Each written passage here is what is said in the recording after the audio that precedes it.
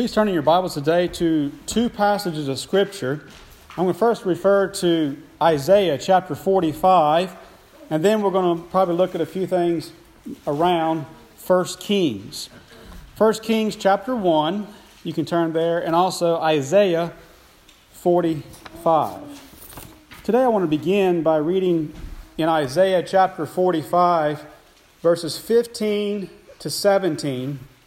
But let me explain to you why I'm starting here.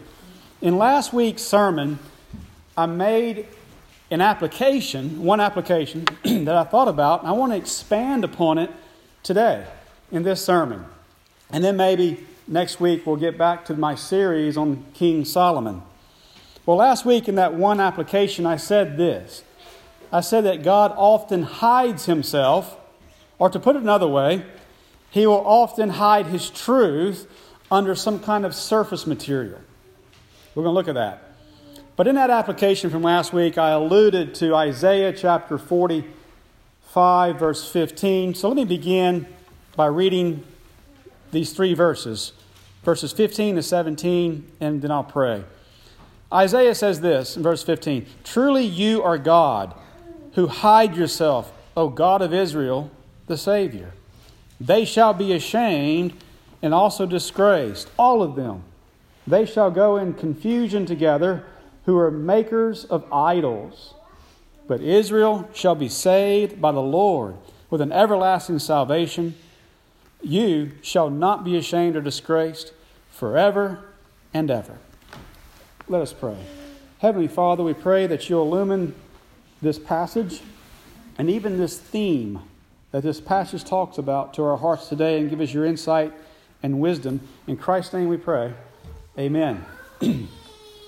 Well, this passage I just read to you here in the book of Isaiah, it's very clear what's happening, what's wrong in the context here. Israel has fallen into idolatry. So they want to make a God that they can see with their eyes, they can feel with their hands. And what they do is they carve out all these images out of wood and stone and all that, and they start worshiping the works of their own hands. Now notice this, Isaiah says this.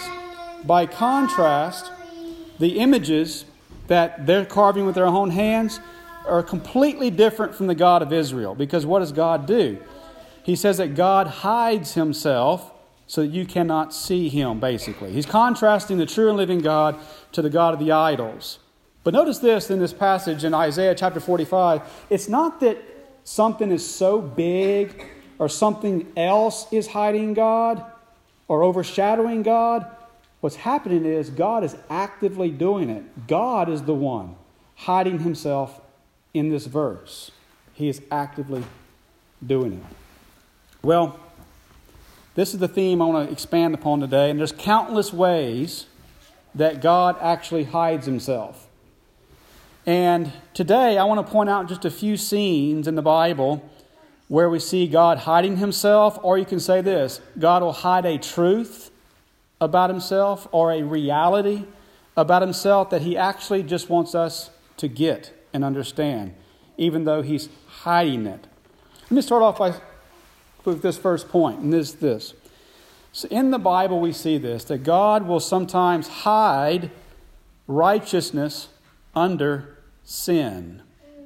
Let me put it this way. In other words, on the surface of some biblical passages, there's an appearance of sin, or there may actually be sin itself on the surface of the passage when you're reading it.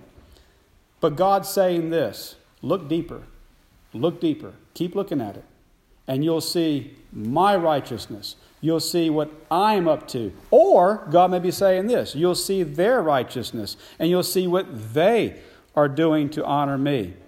Let me give an example, and I'm going to rely upon this example from what I preached on last week about Abishag and David and the context there in 1 Kings.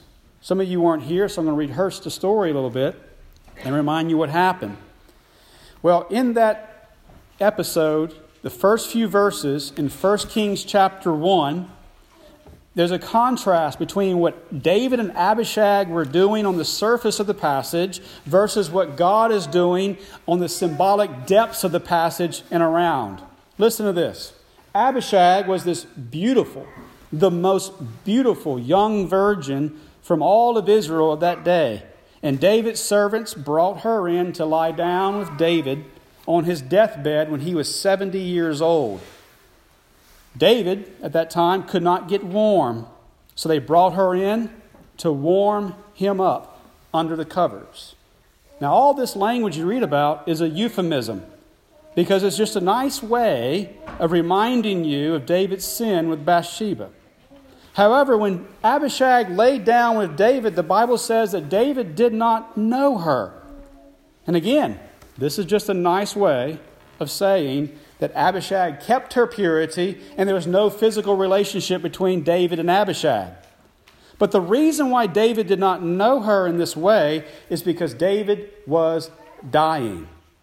So, the book of 1 Kings starts off with this old king dying and lying on his deathbed. And at least you can say this, that there's an appearance of an inappropriate, sinful situation with David trying to get warm with this beautiful young virgin under his covers. On the surface, it looks sinful. On the surface, it looks inappropriate, and it looks pretty bad. In fact, you can go on the internet and you'll find scores and multitudes of commentators who will say how horrible this was in this sense because it's so abusive for Abishag, it's a maltreatment against her, and it's a perversion. Look how horrible this is. Well, and when you look deeper and you look at the surrounding context of that passage, God wants you to see something very different. Because Abishag was symbolizing the nation of Israel at that time. Let me explain to you how that's the case. Earlier that year, the nation of Israel had just been raped by Absalom. And Absalom illustrated this publicly when he took all of David's women on the top of the rooftop in front of Israel and slept with them all. Those women on the roof were corresponding with the nation on the ground. Well, after God judged Absalom with death, according to the way 2 Samuel is structured, the nation of Israel was purified. The nation of Israel was made a virgin again. And this is symbolized in the way that 2 Samuel ends. When you look at 2 Samuel, the ending of 2 Samuel, David makes a sacrifice to the Lord. He accepts the sacrifice and peace is given to the nation. And notice the very last word at the end of 2 Samuel. The last word is Israel. The plague was withdrawn from Israel, period. That last word picks up on the very first picture of Israel in 1 Kings chapter 1, which is a picture of the beautiful young virgin Abishag. Now in 1 Kings chapter 1, what was the problem? The problem was David was not able to know her, and neither was he able to know what was threatening Israel at the time in 1 Kings chapter 1. What was threatening Israel at the time in 1 Kings chapter 1? There was a serpent named Adonijah. A serpent named Adonijah tried to take the woman for himself. Who's the woman? The nation of Israel. Adonijah tried to seize that woman for himself. Well, as the events unfolded, King Solomon is the true son of David of that generation. He ascends to the throne and he crushes the head of the serpent, Adonijah. So you see, where Adam failed to protect his bride and failed to kill the serpent in the garden, King Solomon actually rose to the occasion, protected the bride Israel, and even killed the serpent Adonijah. So in summary, you can see this, that the whole narrative that God is hiding underneath this passage about David and Abishag, this whole narrative is exposing the fact that God is bringing his girl, his nation of Israel, to the true king. There's a dead king, a dying king earlier in 1 Kings 1. And so you see that God's righteousness is actually under the text symbolically.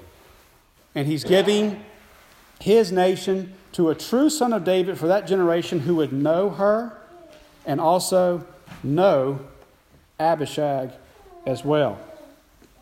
Well, we see the same principle of God hiding righteousness under sin. Because think of this application as well throughout the Bible. How many times do you have righteous deceptions in the Bible? Where on the surface, when you read the passage of Scripture, it looks like the person is sinning, disobeying the moral law of God. But when you look at the subsurface and the under that, they're actually lying to the devil. And they're lying to a tyrant to save lives or to honor God. You think about Rebekah.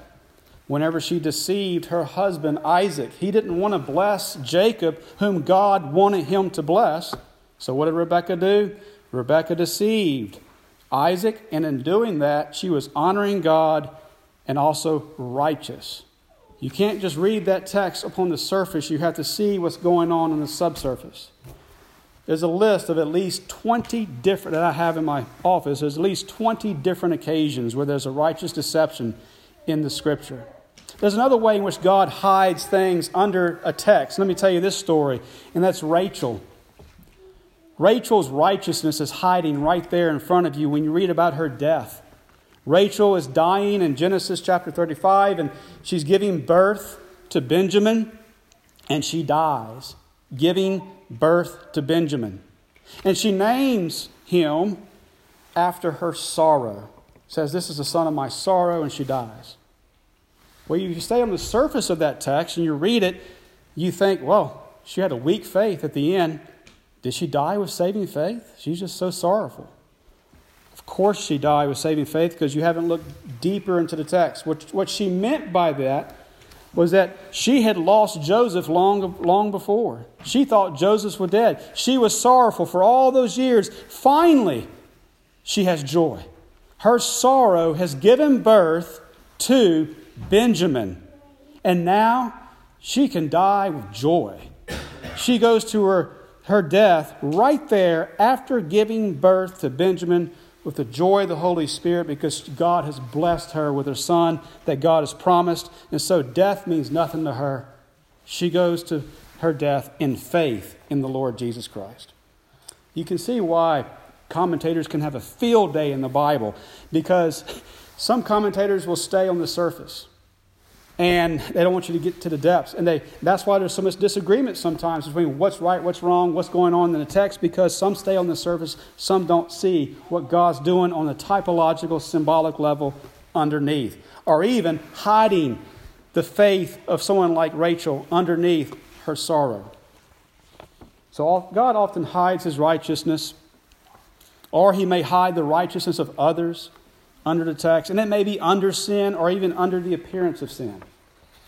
And this leads me to talk about another way in which God likes to hide. God likes to hide an obvious reality under silence. So I'm going to be silent for the rest of the sermon. I'm joking. Let me give an example of how God hides an obvious reality under silence. And that is, as I mentioned last week, that I'm fully persuaded that Solomon later married Abishag, who's mentioned here in 1 Kings chapter 1. And then also Solomon later would use Abishag as a backdrop for writing the Song of Solomon. So when you look at Song of Solomon that we're studying on Wednesday night, you can see that Abishag is not only about, or the Song of Solomon is not only about Abishag, but also about Israel and the church and God's loving desire through Jesus Christ for us, his church. But here's the question I'm posing to you, and I want to answer for you as well. Why, Eric? Why am I so confident that Solomon married Abishag when the Bible does not explicitly say that they got married? Well, the answer is this. When the reality is so obvious, God expects you to just get it without him saying a word. So, for example, let me do the math for you and show you the math and see if you can add it up. Abishag was the most beautiful virgin of all Israel in her day.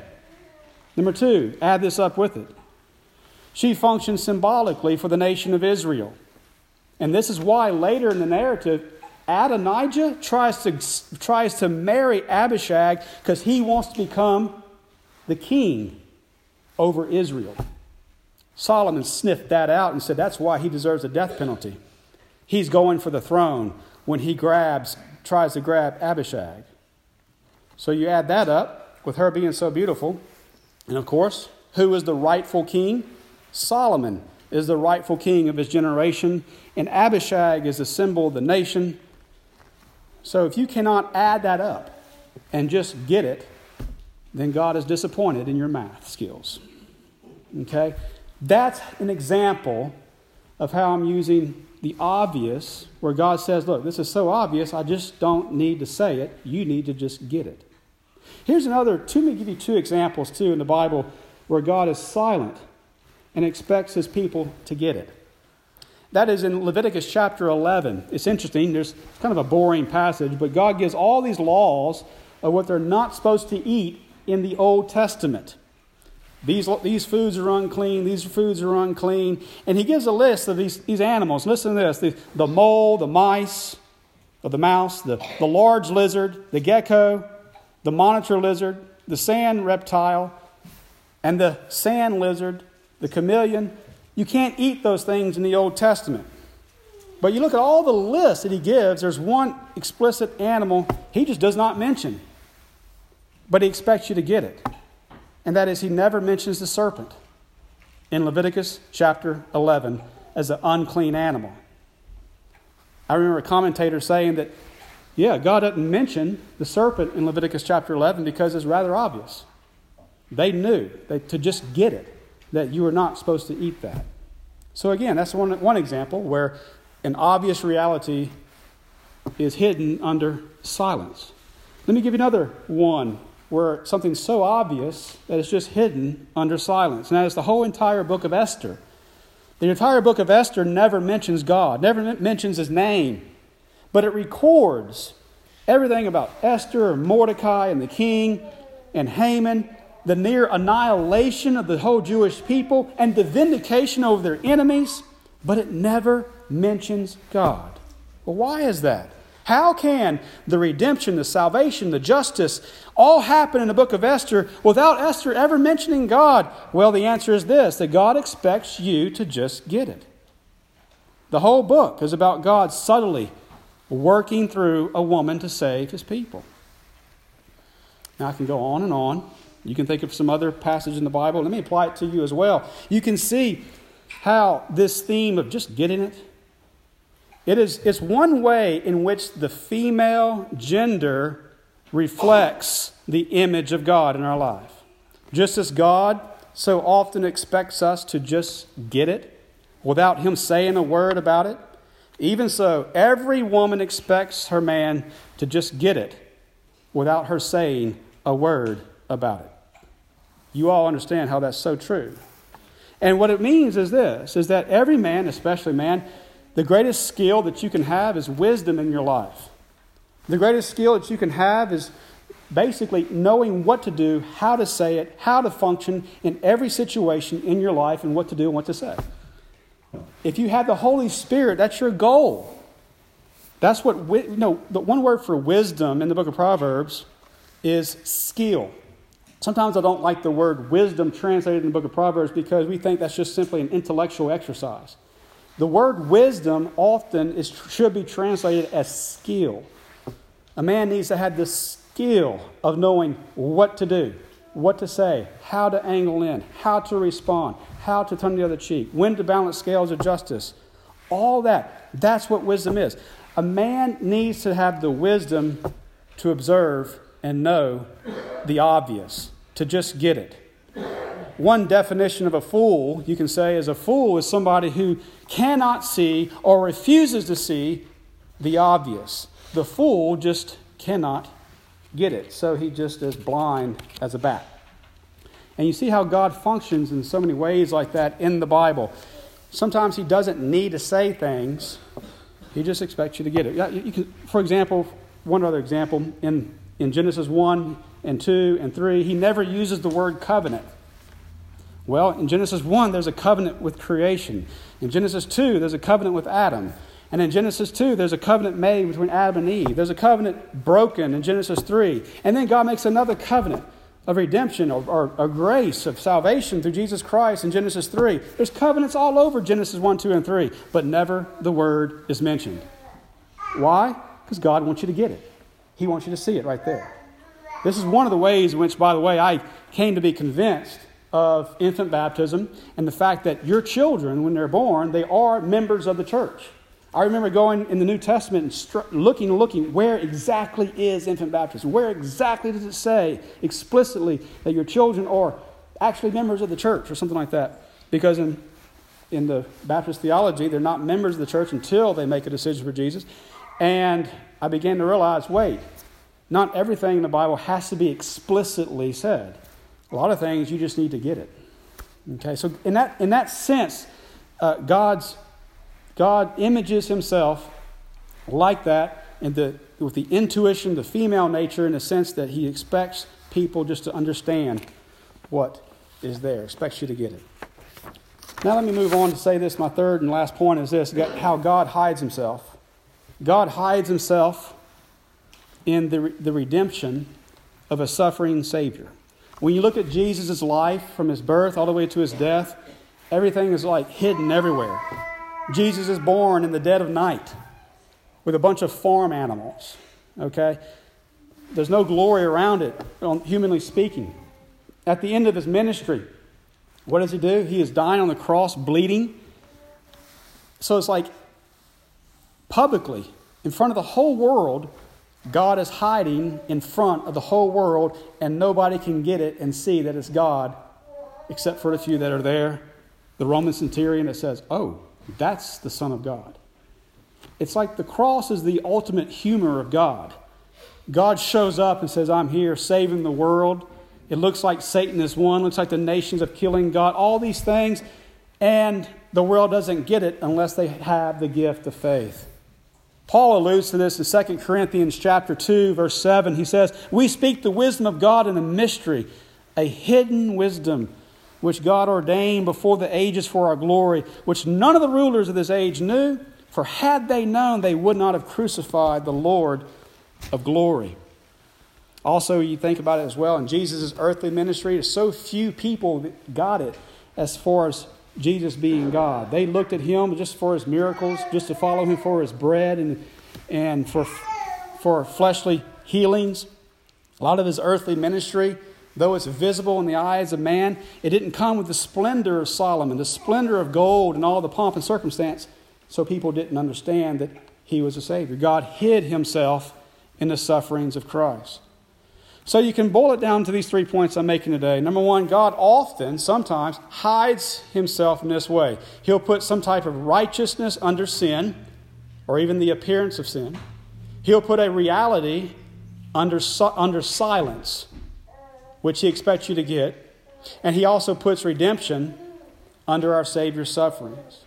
Let me make 4 applications to you why this is important. Number one, you see that this teaches you this. God will be where you least expect a lot. God showed up to Paul, so to speak, when Paul was complaining about his thorn in the flesh. Whatever it was, he didn't like it. He wanted that circumstance removed. Well, God shows up and says, my grace is sufficient for you. In other words, leave the thorn there. In other words, I'm going to hide my grace under that thorn, Paul. You can handle it. My grace is sufficient. It'll stay right there. It shows you that whatever thorn you may have, whatever suffering, whatever trial, whatever circumstance, whatever is not movable, that God shows up there and hides his grace for you to find it. Number 2, it shows you this about the character of God. Whenever God hides himself so much in the Bible, it shows you the God's character of humility and modesty. And what are you? You're an image of God. That means that you're to cover yourself. You're to clothe yourself. You're not to brag about yourself. You're not to promote yourself. That means you can just be quiet. That means that you don't have to become the brand new Instagram model known throughout the world. That means that you may be unknown completely by the entire world, and that is just fine. Because you're content with the fact that God knows you. That means that you may be like Rachel. You may die in such a way that the whole world looks back at you and says, man, that lady died with no faith at all. But for some strange reason, however, you know the fact that God sees your faith, and it's simply God you're seeking to impress. Think about Rachel. God loves to motivate us to be humble and modest, and God demonstrates that throughout His humility, throughout His hiding Himself throughout the Scriptures. Now, thirdly, why does God hide Himself so much in the Scriptures? It's because He wants us to live by faith. This kind of goes back to Isaiah chapter 45. God teaches us simply to believe Him and trust Him. Because you look at all of creation, you look at all the world, and you go to school and you go to university and you get your telescope and your science books and everything, and they'll tell you everything you see came from somewhere. Everything you see is 6 billion years old. It came from something, but you know what God says? No, it came from nothing. And also, it's not that old. It's pretty young because He just spoke it into existence. And so that's how God's even hiding behind creation. He puts something out there and says, look at it. Isn't it beautiful? And it looks like it came from something. It looks like it is zillions of years old and all this other stuff. And God says, oh no, I just made it. Just believe me. Trust me.